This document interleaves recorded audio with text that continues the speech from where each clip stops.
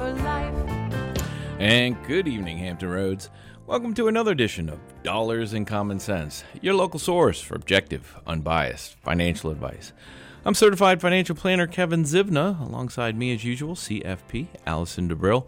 Together we come to you live every second and fourth Tuesday of the month to dialogue with you, take your calls. If you have a question or comment relating to your personal financial situation, then this is your forum to discuss. We hope you jump on the phone lines, give us a call, 627-7979. No matter what Alice and I are talking about, if it's important to you, it's important to us, we'll get you right on air. Wealthway Financial Advisors is the proud sponsor of Dollars and Common Sense. We are an independent registered investment advisor, which means we're legally held to a fiduciary standard to put our clients' interests ahead of our own in any business dealing. And that's the way it should be when you work with a financial advisor. As a premier financial planning firm in Hampton Roads, we integrate expert investment management with comprehensive ongoing financial planning advice to help our clients answer life's big financial questions and enhance their quality of life.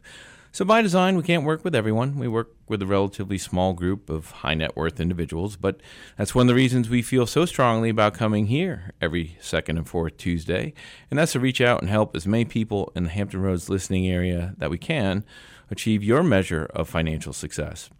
Because it is a core belief at Wealthway Advisors that the overwhelming majority of people in this country have the opportunity for financial security if they choose it, and it is a choice. Because it takes some time, it takes some effort, it takes some knowledge. We are here to help. You got to take that first step, though. Pick up the phone, give us a call, 627-7979, whether you want to talk about anything having to do with the investment markets, the economy, insurance products like life insurance, health insurance, property casualty, taxes, tax planning, tax reduction strategies, mortgages, Social Security issues, retirement planning, retirement plans, 401ks, 403bs, estate planning, wills and trusts, all that and more falls under the umbrella of personal finance. We are here to discuss tonight, 627-7979. Good evening, Allison. Good evening. I thought we would tackle taxes. Everyone loves taxes, right? So much fun. This is going to be crazy. Not the angle you're thinking. We're not going to tackle the tax bill that's being, debated right now, but we will talk about some practical effects that taxes have on retirement. So, when you're a retiree, you have 401k plans, IRAs, all your retirement accounts, and there are some tax traps that you can fall into, or just some situations that might take retirees by surprise. Because if you are, I was going to say a retiree, but really if you're just anyone and you're not completely up to speed on all of the ins and outs of the tax code, I don't think anyone would be surprised. Right, and who really is? Exactly. No one. That's who is. Right. Zero people. Zero. So we're at least going to hit some high points of things that you should be on the lookout for when doing your retirement planning and when in retirement. We can kind of talk about the role of taxes and how they may come into play and impact some of your decisions. But really the first point we want to tackle is what are taxes going to look like in retirement? Many people ask the question, okay, are my taxes going to be higher and lower? And like all good financial planning questions, the answer is, it depends. Mm-hmm.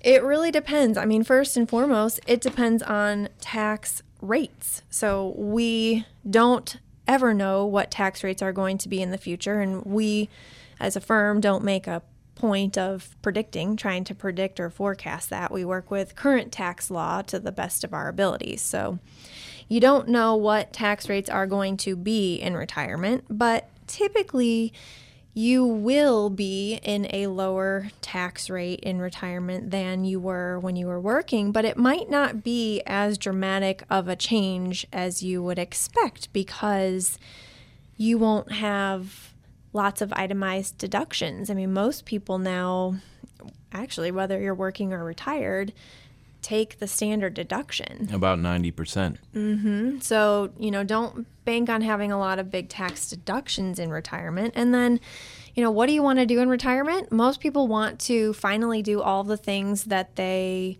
have put off for a lifetime while they were working and saving. So you want to have fun and use the money that you saved. And there are tax implications when you start using retirement savings, and that's what we'll talk about tonight. Yeah, so if the money's coming out of pre-tax savings vehicles like your 401k plan or your TSP or your 403b plan, or your simple IRA, then the money that comes out of those traditional large retirement plans is going to come out as ordinary income. So just like you were getting ordinary income, is paycheck income. So if you were making $100,000 in salary before your retirement and you need to withdraw $100,000 from your 401k or IRA retirement fund, then you're going to pay tax on that same $100,000 just as if you got it through a paycheck. Mm-hmm. You may have different buckets to pull from. You may have some 401k retirement tax-deferred accounts. You may have some regular brokerage savings that then would just be subject to capital gains tax on any gain that you realize when you decide to sell the investment and use the money for spending. Or you may have Roth money, which, as long as done properly, would come out tax-free. So you may have some options and some ability to strategize from a tax perspective about how to start withdrawing from your nest egg in retirement. And I should point out some philosophy and strategy here from our perspective. Reducing your tax bill, legally reducing your tax bill, is important to your own financial health. And where opportunity presents itself, you should attempt to do that. But that activity should really be secondary to the overall activity, the primary objective of trying to maximize your overall net worth, growing your wealth over time. So many times when we sit down with new clients, one of their primary objective might be to reduce or try to eliminate their tax bill. Well, under the current tax regulation, you just can't do that without giving away all your money or losing all your money or some other detriment to your net worth. So don't let the tax tail wag the dog, okay? It's important to try to lower your taxes, but don't do that at the expense of your overall the growth of your overall net worth. That's what's most important. And unfortunately, the way the current tax code is, the more you make, the more they're going to take. The more, when you turn a profit on investment, you're going to have to pay some tax. But where we can move some things around, where we can use some advanced tax planning, then we're going to try to do that, because most people taxes make up if not the largest, one of the top 3 expense line items in a household. Yeah, that's a good point. So we're talking about the role of taxes in retirement and retirement planning right now, but your point is a really good one about being proactive. Where you can do a lot of your tax planning for retirement is actually in the accumulation phase, actually making sure that you're creating different buckets that have varied tax treatment so that you have a lot of flexibility and can be very strategic in retirement about where you're pulling your income from. Yeah, the time to do tax planning is not April 14th, the day before taxes are due. It's not even before December or after December 31st. Or December 31st on the last day of the year in which your taxes get calculated on. Tax planning for that year starts on January 1, and you work it through over the course of the year. Good proactive tax planning over your lifetime starts the moment you start getting a paycheck and looking ahead into the future and finding out what the best tax-preferred investment savings vehicles are. Mm-hmm. So we're talking about the role of taxes in retirement and in retirement planning. And something that seems to surprise a lot of people that we talk to is the fact that Social Security can be and often is taxable. Mm-hmm. Many people don't realize that if you have a certain amount of income, and we can talk about the specifics, but if you have a certain amount of income, part of your Social Security benefit is taxable. So you look at your adjusted gross income and you add half of your Social Security benefit to that. And that will give you what they call provisional income. You don't have to remember any of this. I'm just kind of breaking down how they calculate it. So all of your adjusted gross income and then half of your Social Security benefit. And if it is more than $44,000 a year for married filing joint couples, then 85% of your Social Security benefit will be taxable. If it's more than $34,000 for single filers, same thing. 85% of your Social Security benefit is taxable. Could they make that more complicated? I don't know. Yes, they could. Don't give them any ideas. It's a lot, but your takeaway is that your Social Security benefit could be subject to taxes. And here is another key point that many people don't realize. When you claim Social Security, they don't withhold taxes.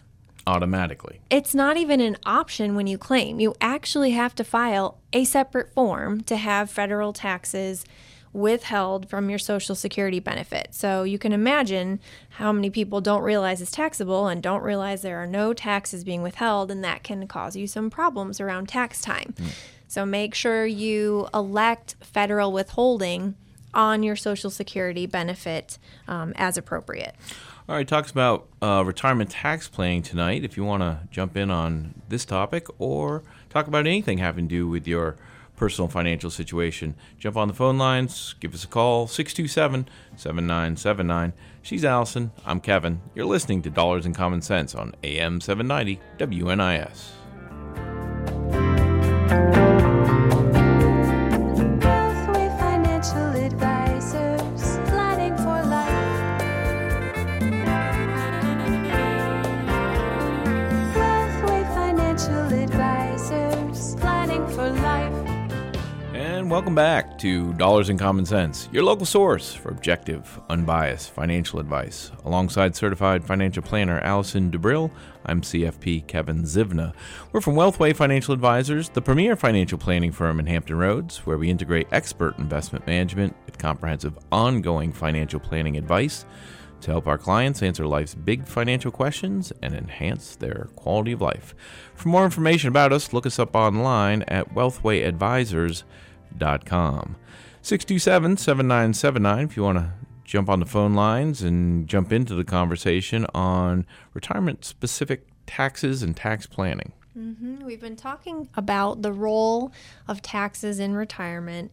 We're going through some things to be aware of that might not be commonly known and some pitfalls and traps just to watch out for. So we talked about tax rates in retirement. While you may expect them to be lower, there are situations where your taxes may not be lower because of tax rates or because of the way your nest egg or your retirement income is structured.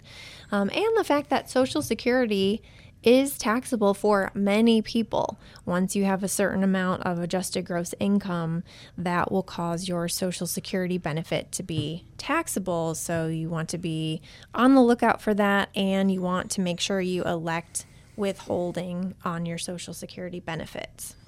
Unless you want to get surprised by a tax bill, or some people pay quarterly estimated taxes because they haven't withheld enough from the Social Security benefit. You can do that too. So we talked about having different buckets of savings in retirement to have some flexibility for tax purposes. And one of the questions we often get as people are transitioning to retirement or in retirement is, can I still contribute to my IRA? So they may have been making tax-deductible contributions while working, or they just may have extra cash flow and they may want to make IRA contributions. Well, up until a couple of years ago, you could not contribute to a traditional IRA after you turned 70 and a half. That was just a solid cutoff. But with the Secure Act of 2019, it lifted that age limit. So now anyone of any age can contribute to a traditional IRA as long as you have earned income. So that's the second piece of the equation that many people they miss. They think, well, I've got my pension and I'm, earning my income. I have income. Can I contribute? No, it has to be earned income. It has to be W-2 or it can be business income, but it does have to be earned and not pension or retirement income. Yeah, so for most people, that's going to be income from wages or profit from a business that you are an owner of. But that most people for pensions and Social Security, interest, bank interest, dividends from mutual funds, capital gains distributions, none of that counts. It needs to be on. I used to know it was a line on the tax form. They've changed all that. I know. I don't like it. I used to know what line that box was on. I forgot, but one. It's right. It's right near the top. It's in the top 5 boxes. Let's put it that way. Yeah.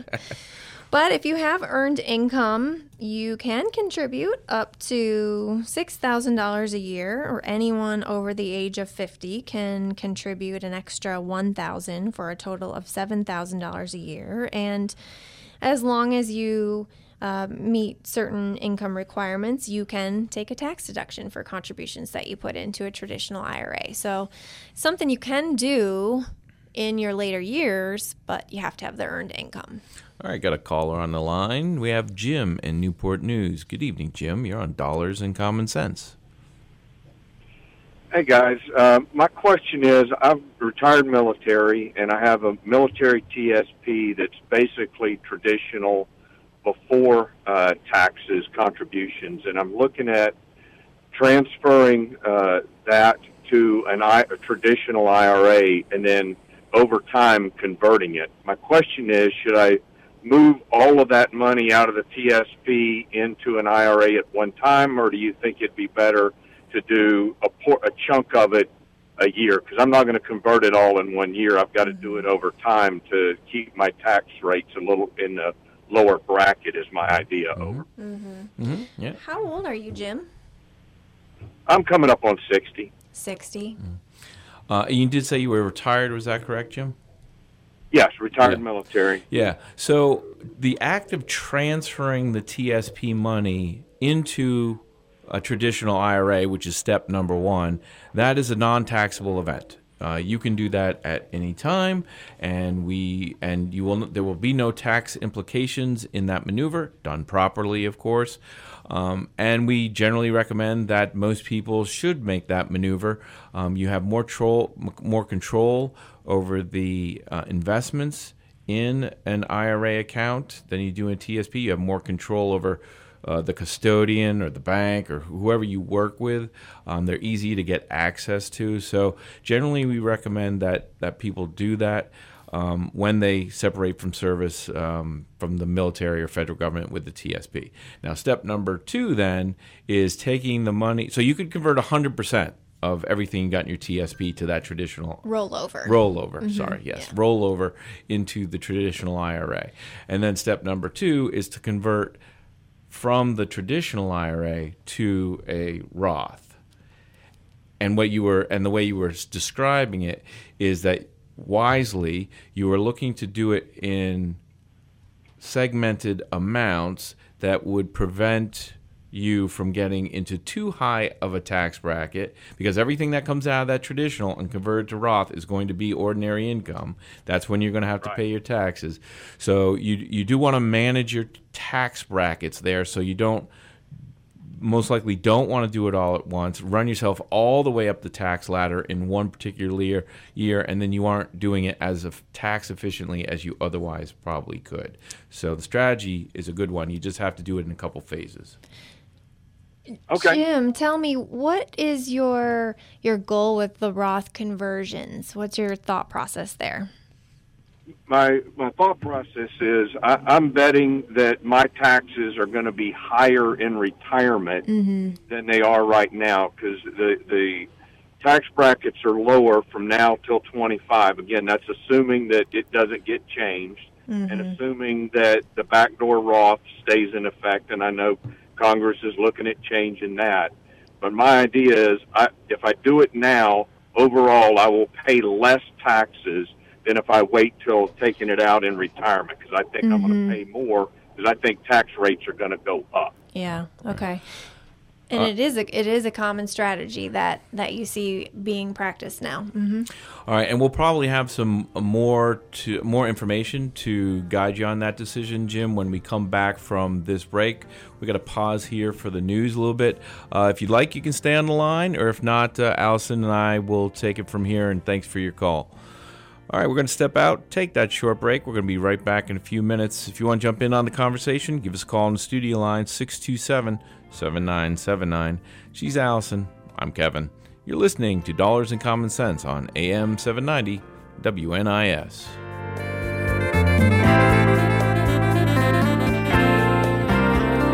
Wealthway Financial Advisors, planning for life.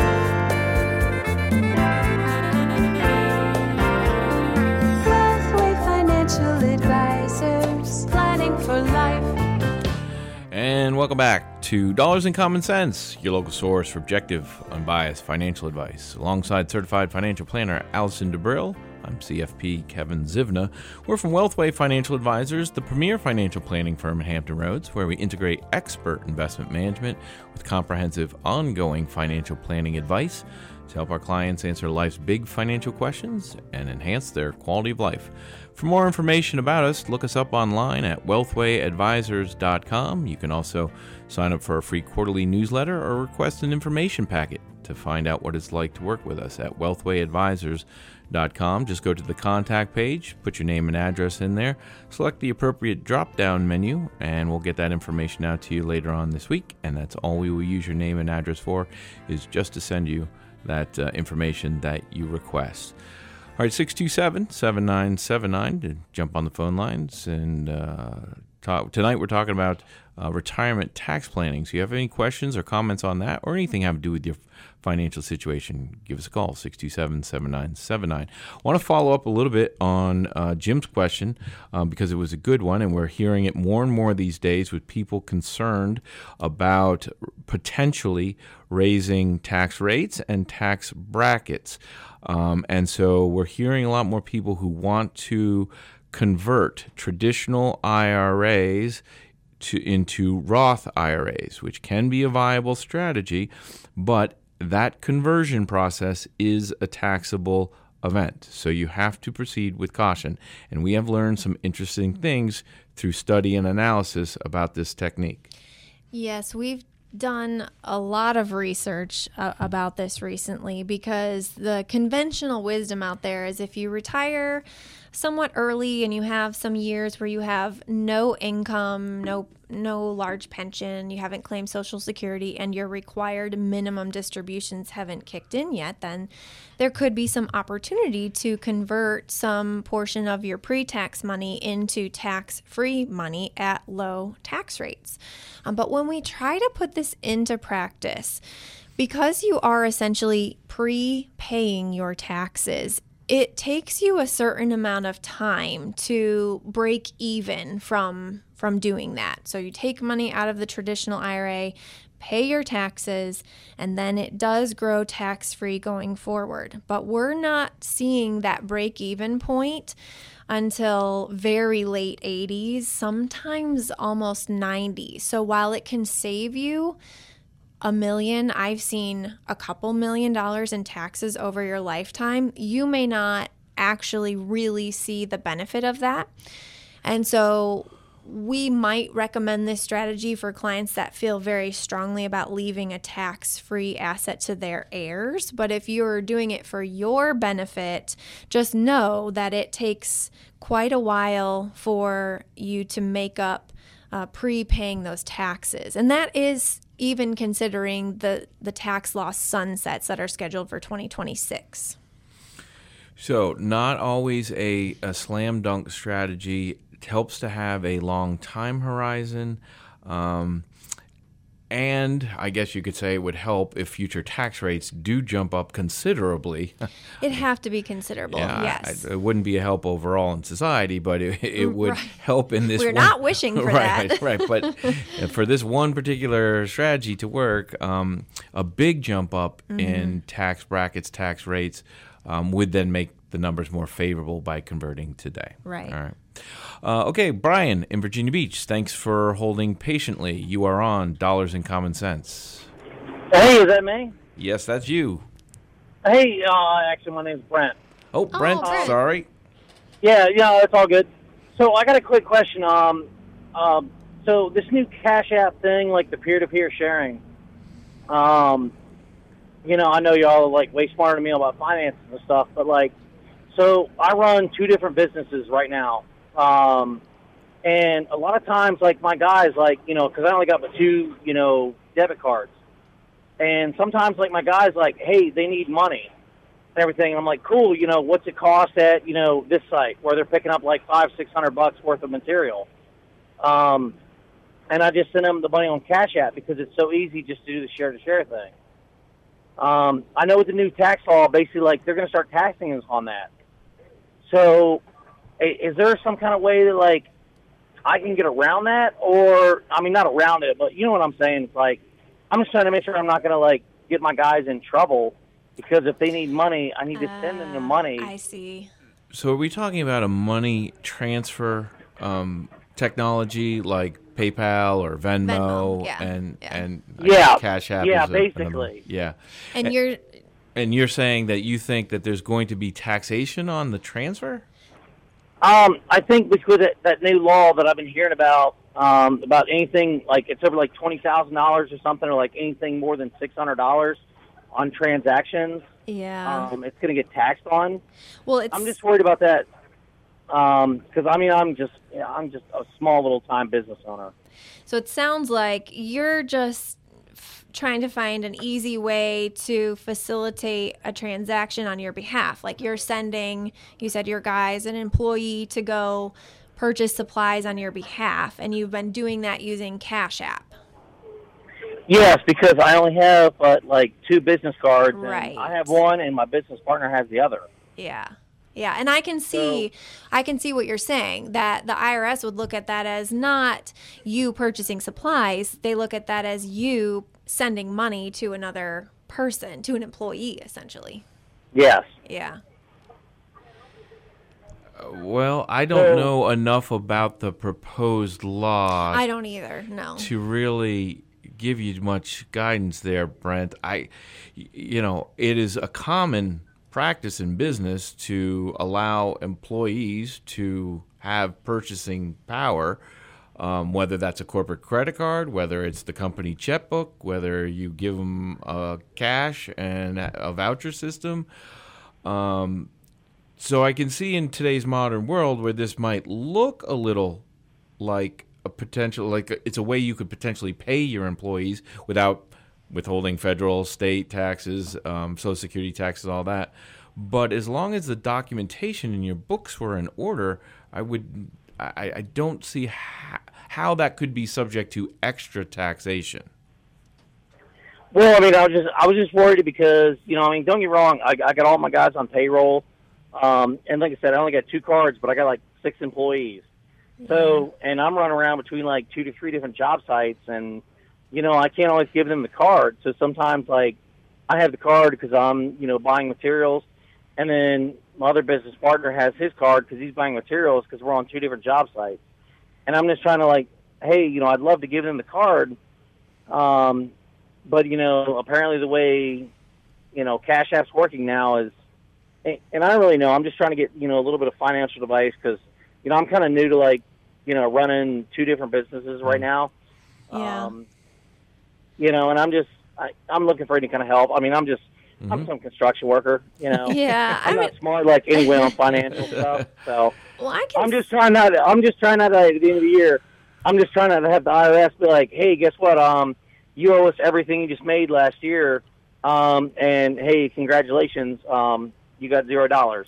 Yeah, I mean, I can see how that type of a transaction could be misconstrued. It might be worth talking to your vendors to see if you could set up some other pay, like a account with them to make it easier for you to facilitate those transactions without you having to be there.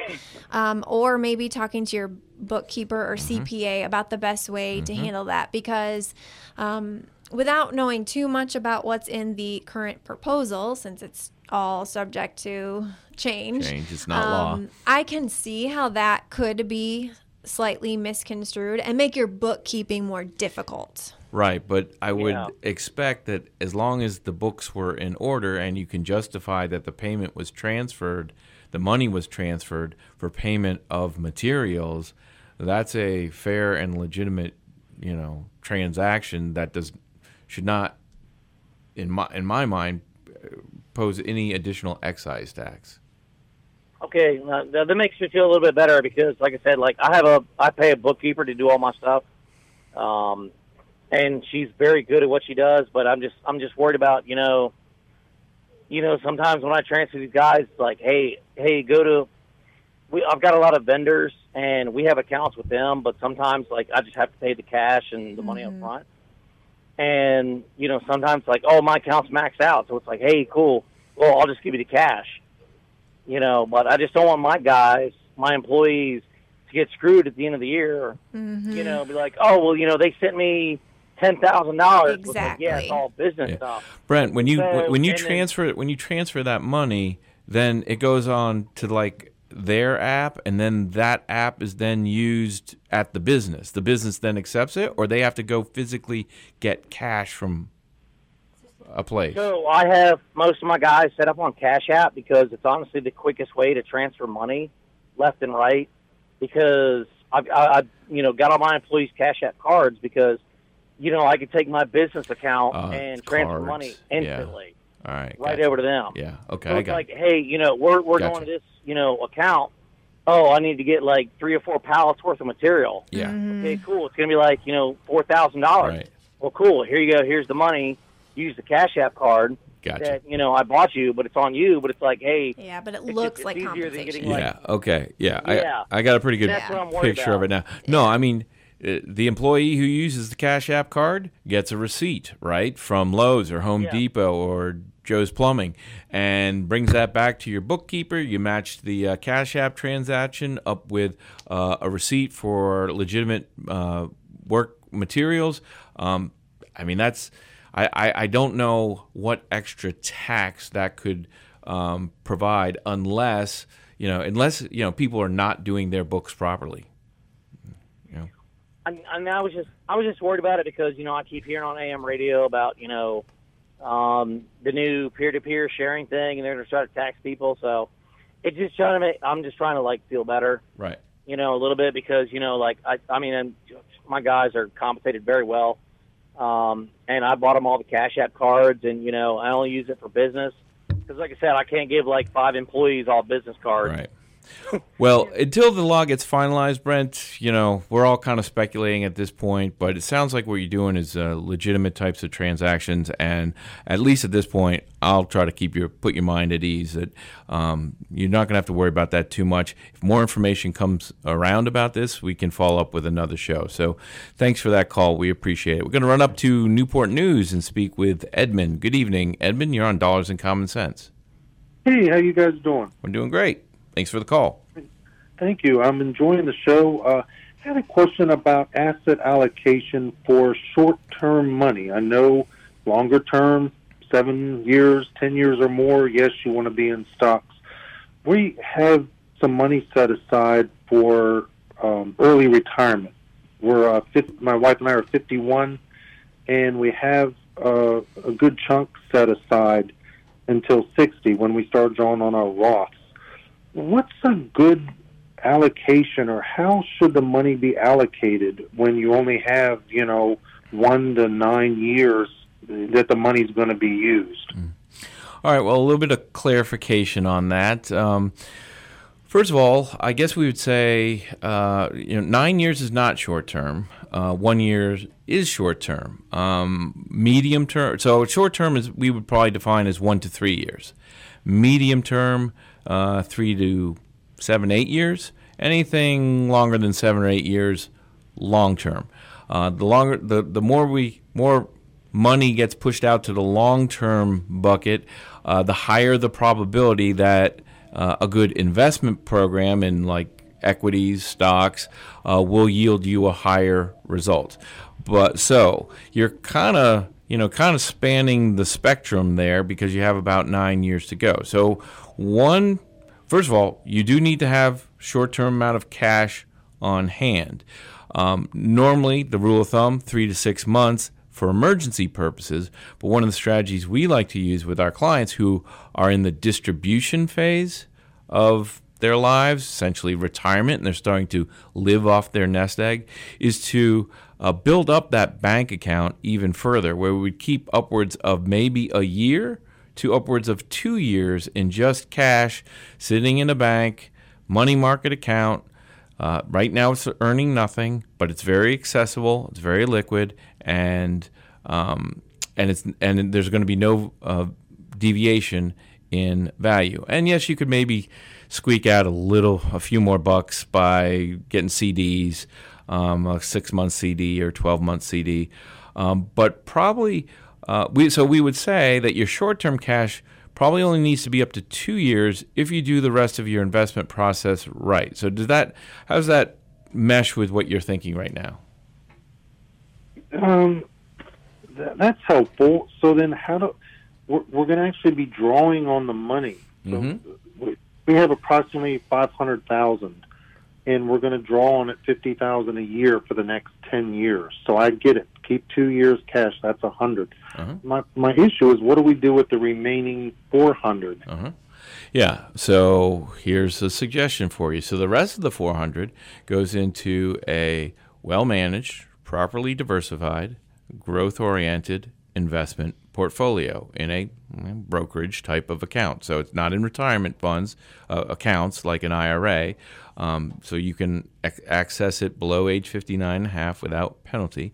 And then so each year you sort of roll. You draw out $50,000 of your bank account in 1 year and sell off $50,000 from that investment account and then move it into your bank account. So you're always kind of replenishing that bank account with 1 to 2 years worth of cash. And yes, it's possible that in some years we could have negative returns, and that you could be selling some stocks while they're in a down position. But because you're only piecemealing the money out of the account, you're buying yourself time, that long time horizon, to only take out smaller chunks than the whole amount. And so by doing it that way, you maintain the high probability of having more money through equities and being able to have the certainty and safety and security of having easy and ready cash flow at the same time. Does that make sense? Yes, that's very helpful. Can you give a range of what might be appropriate amount of stocks versus bonds? Are we talking 50 to 75% equity versus bonds, or 50-50? I mean, obviously it depends on your risk tolerance, but what's a range of something that would be appropriate? Yeah, well, I'm not going to give you any specific advice because that wouldn't be proper given the format, the radio format that we're on, and we would need to know a lot more about you and your financial situation to do that. But I will say this generally, that we believe that there's more risk in bonds right now today than there are in stocks, and that the risk of a lower rate of return in bonds is greater than there is in stocks over the next at least 5 to 10 year period. And that's because we are in a rock bottom interest rate environment, and when rates start to tick up, bond values are going to decline. So those old models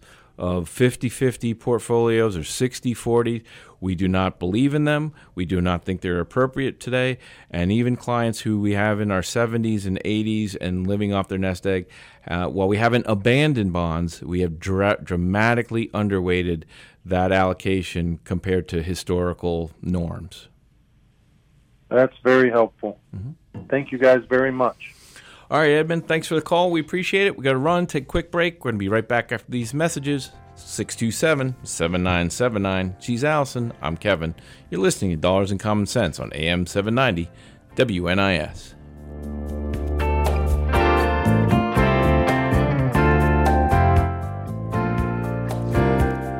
And welcome back to Dollars and Common Sense, your local source for objective, unbiased financial advice. Alongside certified financial planner Allison DeBrill, I'm CFP Kevin Zivna.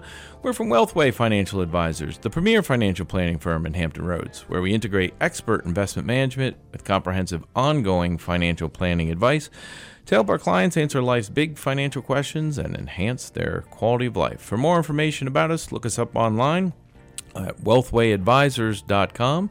You can also request an information packet to find out what it's like to work with us, or sign up for a free quarterly newsletter at wealthwayadvisors.com. Just go to the contact page, put in the appropriate information, and select from the drop-down menu which of those items you'd like to receive, and we'll get them out later on to you later on in the week. I want to remind everybody our next show will be in 2 weeks on Tuesday, October 12th at 6 p.m. as usual, or you might hear us as a rebroadcast on this Saturday morning. If you do, we are not live on Saturday. We are live every second and fourth Tuesday. And if you can't catch us live on Tuesdays or rebroadcast on Saturdays, you can get this show as a podcast and take us with you wherever you go. Yes, search for Dollars and Common Sense wherever you get your podcasts. Click subscribe and listen anytime, anywhere. Have just a couple minutes left in the show, so I want to wrap up a few thoughts on retirement tax planning.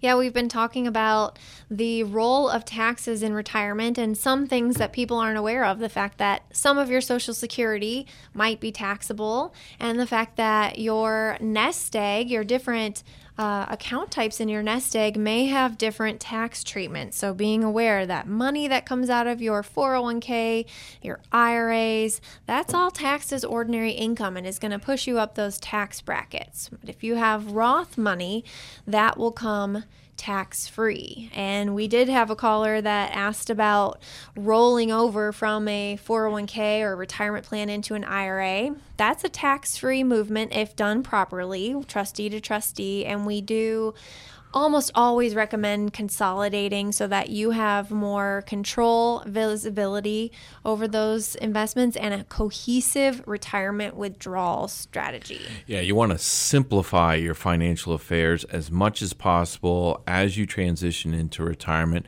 Very rarely is there any benefit in excess complexity, and there should be a real good reason in order to have that. So consolidate all those retirement accounts, the TSP, the 401k, the 403b. The TIA. Yeah, that one too.